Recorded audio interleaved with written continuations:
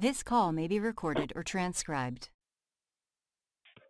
Hello, my father. All right, one second, Ernie. Let me put the hearing aid on.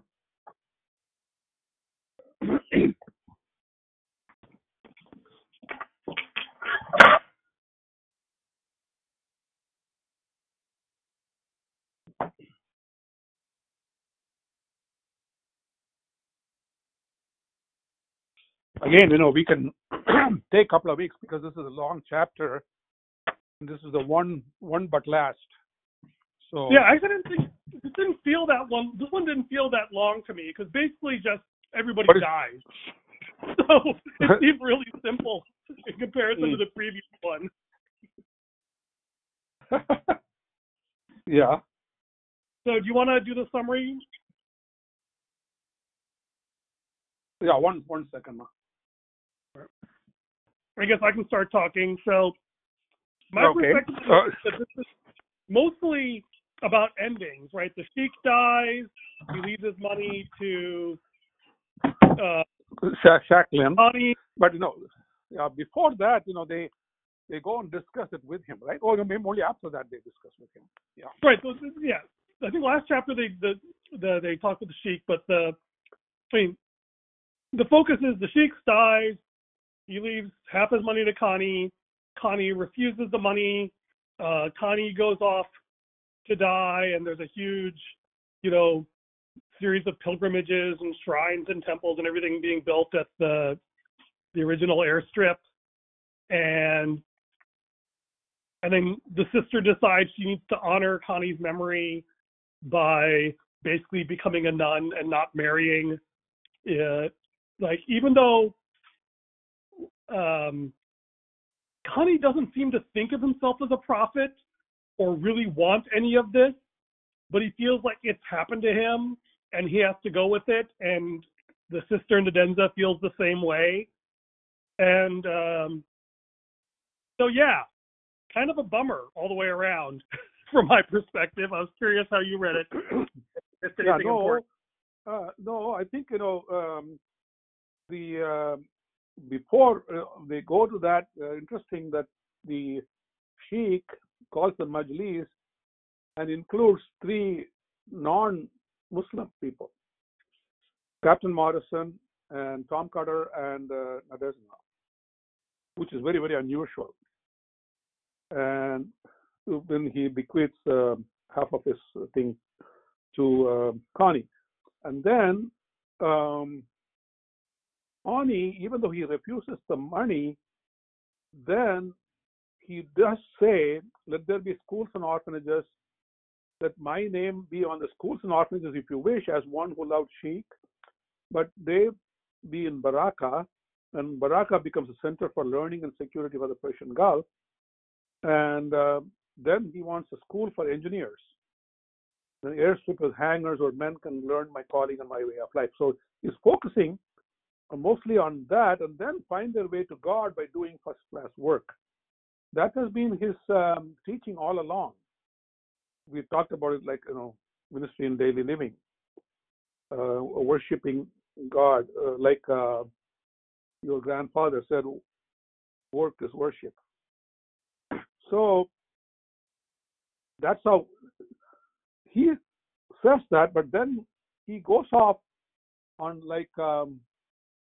visit to all the airports, right? Hello, Ernie? Are you there? Yeah, I'm listening. I'm eating lunch. Keep going.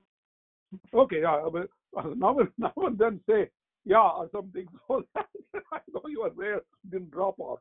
Anyway, then he decides to go back to the Damfrey Pond to die, which is interesting also, right? And he wants Made Jasmine to come there. And he mentions that, if I hadn't been such a fool, I should have married her. Right? You caught that one? And then, so when he says that he's going to go there to die, immediately both Tom and the new Sheikh Fahad jump into action and starts building places for him to stay and places for planes to land and all this other stuff. And later on, they expand it to include like a dorm for the visitors to stay and arrange for food from the villagers. The villagers are happy because they're able to get some money out of that. So a lot of minute details and interesting things, interaction between Fahad and Tom and Arjun Singh and Connie and also Nadezhna is in there in between. So the interesting thing is, once he gets there to die, people keep coming in pilgrimage to see him, and most of them just sit there. That's what he says, that Tom says, you never thought that pilgrims would be coming from 5,000 miles away to watch you talking to me and to pray beside your house. So he said, no, I never have thought of that. It's funny the way things turn out. And that's when he says, like you said, I didn't want to end up with this sort of reputation, Tom. All I ever wanted to be was an absolutely first-class ground engineer, the best in the world. And then he says, the truth of it is, you can't do any job really well unless you are really good yourself. The perfect job demands a perfect man, and you can't separate the two. And only when he came to the East, he learned about religious ideas, and then he caught on to that. And the other thing he says is they're making up legends about him. He doesn't want that. So,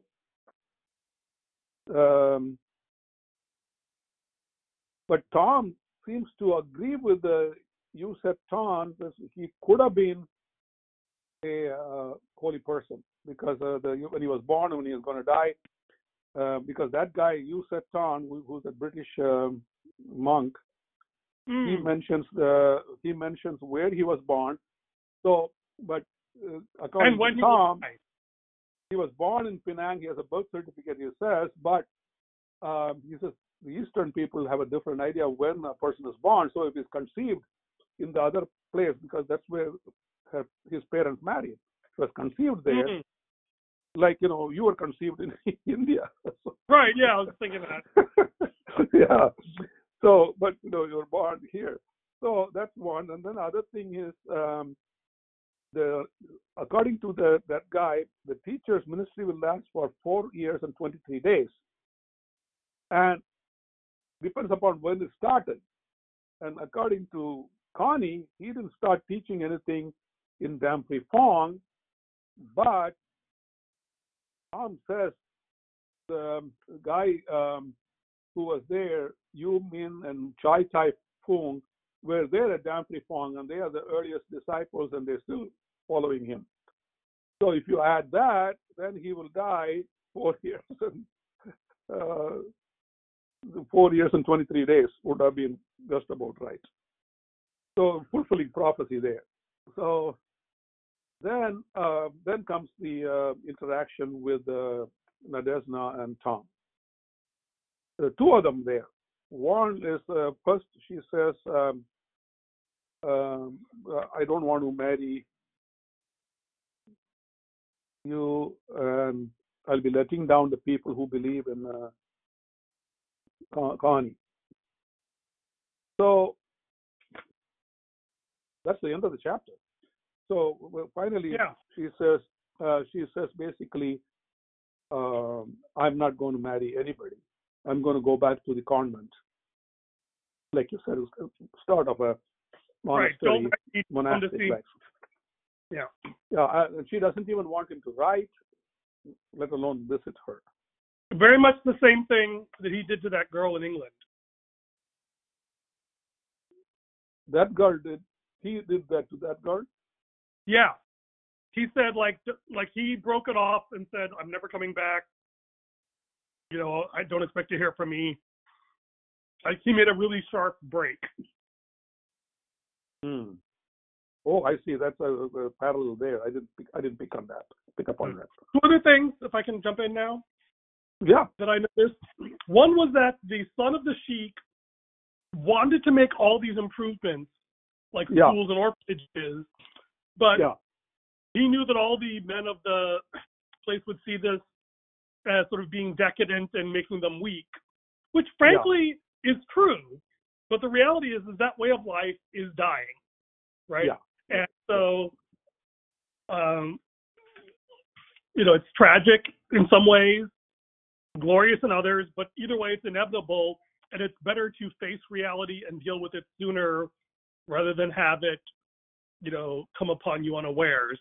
And so it's interesting that Connie sort of solves that problem for them. The second thing that's interesting is this was the last temptation to use power for good. Yeah, right? yeah, that was very interesting interaction there. Yeah. Yeah. I don't know. Arjun Singh. Sorry. Yeah, Let me Arjun finish. Singh There's all these explains that, contradictions. Yeah. Let me just finish this part. There's all these sort of seeming contradictions in Connie's character. Like, on the one hand, like, I don't want any money, but you can do all these things in my name with my money, and I'm fine with that. And then, like, I'm just a guy, but, I got to do this work. And also, like, I don't want people to worship me, so I'm going to go on this tour across all of Asia to try and convince them that I'm just a man and not a god, right? There's, I think he's sincere, and there's a certain logic to it, but there is this fundamental tension between what he thinks and what he does that, could be a sign of genius, but could also be a sign that he himself doesn't really feel like he's being authentic. Right? There's a sense in which, like, he's playing a part because it's expected of him. And it's extraordinary that he has the character and the intellect and the compassion to play that part. And yet it doesn't feel quite real to him. At least that's the sense I got. Yeah. That's pretty much all he doesn't know. I mean, see, that's the difference. Actually, I don't know too much about this, but I think Buddha also, Gautama Buddha, didn't want to be worshipped either. I think I need to read more into that, because he didn't think that he gave a lot of teachings, but he didn't say he was God. But when he died, I think people picked up on it and started worshipping him. There were minor Buddhas and all kinds of stuff happened. So he may have, the author may have picked up on that. Right, but would he agree that he was enlightened, the Buddha? Enlightened. So the fact that they're called the Buddha, the great soul, that there is a sense in which, like, I agree that he didn't really claim or even aspire towards divinity. Yeah. But that may be a cultural thing that was imposed on him. On the other hand, I do think he was a teacher and was enlightened, and he embraced those roles as one who has, seen something and wanted to pass it on. Yeah. I don't think he was as conflicted about the role. So he had a role he chose for himself, and he had a role that was thrust upon him of the divinity. And I feel like he was comfortable accepting the role he chose for himself and rejecting the role of divinity that was placed upon him. I feel like Connie did not reach that level of sensing that he was choosing this for himself. Yeah, I need to look into it more, because I thought the divinity part for Buddha came after he died. Yeah. Whereas Tom is coming even before that, and you're right. I mean, he but the thing is, I don't think anyone. The thing that's funny is that I don't think at this stage anyone is calling him divine. Oh yeah,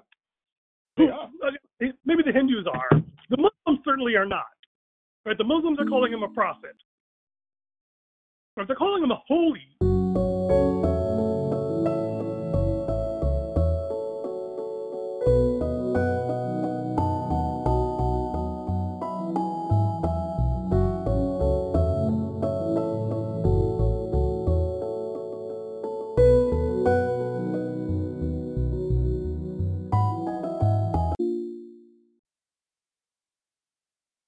Hello?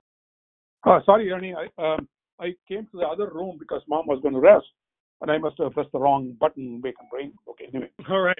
Anyway, I think you're right. All right. Some are trying to make him divine. Mm-hmm. So that's an issue. But all of them consider him holy. Yeah, definitely. No doubt about it. And he's not comfortable with that identity, and yet he feels like he can't escape that role of being a holy man. And certainly, the way the story is presented, it does feel like there is some supernatural, I guess we would call it an anointing in my charismatic circles. But there's a sense in which, like, he was set apart from birth for this. He looked like a priest even before he took on this job, right? Yeah. And he, was extraordinarily gifted with both background and insight that spoke into this moment in a way that, unified and transcended all the religions of the East, right? Yeah. So clearly there was something, within the context of this story, there was something extraordinary going on. And, Tom's alluded to himself when he talks about the first time I denied him, the second time, the third time. Yeah. Right? And and so there's something going on, which feels like it's somewhere, and this is sort of an interesting question, like somewhere between how Connie thinks of himself and how the crowds receive him, the more thoughtful, even the more thoughtful, reflective versions of them. Like, I wonder, is there a truth that actually captures that, or is there this fundamental dichotomy between his perspective of himself as just a man caught up in events and a figure sent from God, and one of those is wrong and the other is right? Or is there a way to harmonize those two? See, let's give a modern analogy. Who was Martin Luther? He created a major reformation, and in a sense, he would have been anointed for that purpose. God chose him to be. So that's interesting. That is a really, that because Christianity has this concept of incarnation, in some sense, he's the only really holy figure. We do have, in the Catholic tradition, the idea of saints. Yeah. And then in some sort of more modern traditions, we do have a sense of sort of people who are anointed and called and gifted for certain things. Yeah. And without any, risk of confusing them with divinity. And so within our tradition, if someone was able to come, the thing that's interesting, maybe I've talked about this before, is that really he only really talked about religion and ritual and observance and duty and devotion. Okay. There's nothing there that really talks about the sort of spirituality that I associate with Christianity, although there's certainly plenty of religion there too. Right? The idea of forgiveness of sins, the idea of intimacy with God, the idea of loving the Lord your God with all your heart, soul, mind, and strength. I mean, those are maybe implicit in his themes of observance to religious ritual. Yeah. But it feels like there is this, this is the interesting thing, this tension that he feels between how he sees himself and the outward roles he's called to perform. Okay. It's not evident in his teaching. his teaching is, well, actually, the way he ends up choosing is in some ways consistent with this religious, like, your religion is what you actually do, right? And in some sense, in order to reach them, he has to sacrifice how he thinks of himself in order to live up to this religious ideal. So in that sense, it's authentic in the sense he's asking people to do what he himself has done. But the price of that is Nadenza has to do the same thing. Like, interestingly, weirdly, when I think about this, it actually gives me a little bit of bitter is not the right word, but a sadness to this. Is he built this wonderful edifice, but it's all just religion. It's all just works and duty and observance at the cost of intimate relationship. And it's funny, I had several conversations this week about, to be a Christian, to me, is about growing closer to Jesus, which includes, doing great works for God, but also includes intimate fellowship with God and being conformed to his character. And that all three of those, intimacy, character, and works, are sort of in tension, but they're all necessary. And if you have a Christianity that focuses on just one or even just two, it ends up really unhealthy. And in some ways, like, he solved a problem of reconciling traditional Asian religion with modernity. And, part of me wants to say, this is amazing. Like, this has actually happened in real life. Wouldn't it have been wonderful to avoid all these religious wars and help these countries bring their spirituality and their traditions into the modern age? On the other hand, looking at it from this lens, I'm now saying from this perspective, it's like, in some ways, it's kind of a dark future because it almost cements sort of the worst workaholic aspects of Western culture on top of these Asian foundations. And, I spent a lot of my time fighting against that culture here in Silicon Valley. And so it's kind of a, from this perspective, almost dystopian to have it so embedded there, which is not a conclusion I was expecting, though I may have said something about something like this before. Anyway. No, let's, can I pause a little bit and ask you a question? Sure. You said in Silicon Valley you're fighting this. What is this? I think I told you this before, right? In Silicon Valley, we worship our work at our play, and play at our worship. Ernie, okay, that's opposite of what this is, right? Here, work is worship. You're saying worship is work. Like I said, people worship their work, and work is worship. It's a subtle distinction that, I actually think it is fair to say that Connie worshipped his work. He wanted nothing more than to be a great airplane mechanic. Well, he said that I would argue with that. There's a subtle distinction between worshiping your work and work as worship.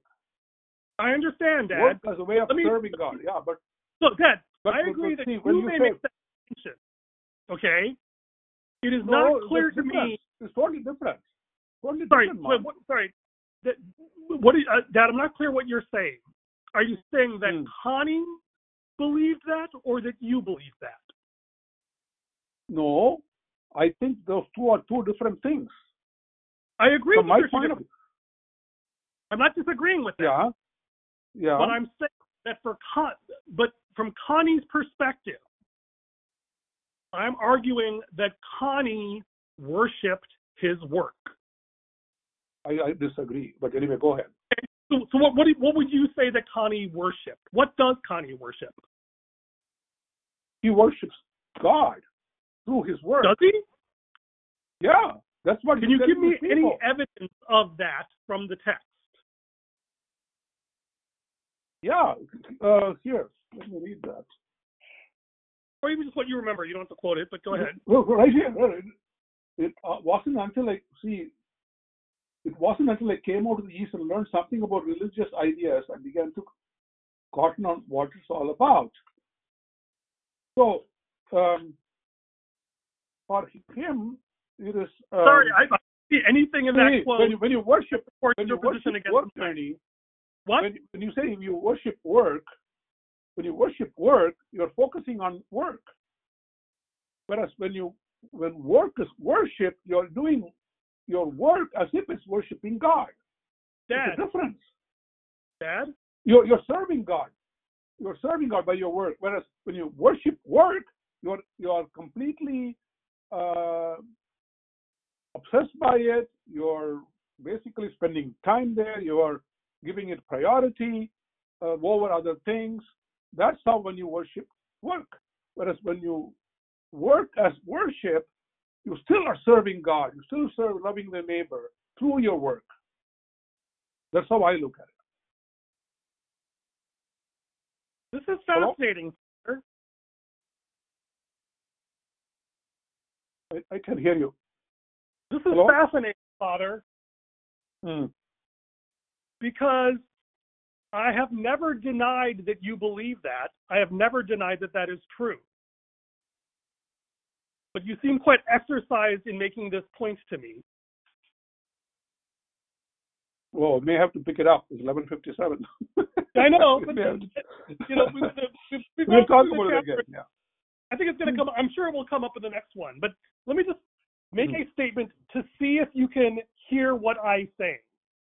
Okay. My perspective is that Connie, not you, not reality, but in Connie's eyes, I believe Connie worships his work.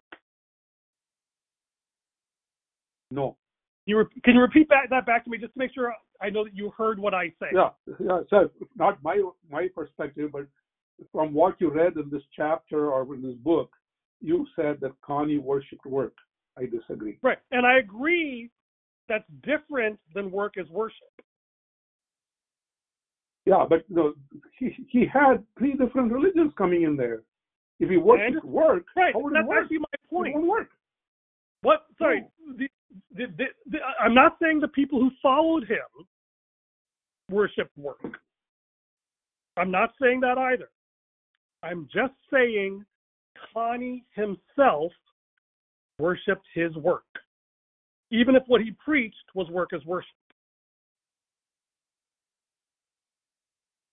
So maybe we'll pick this up again, and maybe you can ponder what I said, and you can actually, if this makes sense to you, or if it's a non sequitur because it doesn't fit something. But I think this is a good place to leave.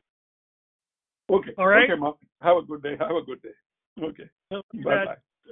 See you at 3:30 or 4 o'clock. Bye. Okay. Bye.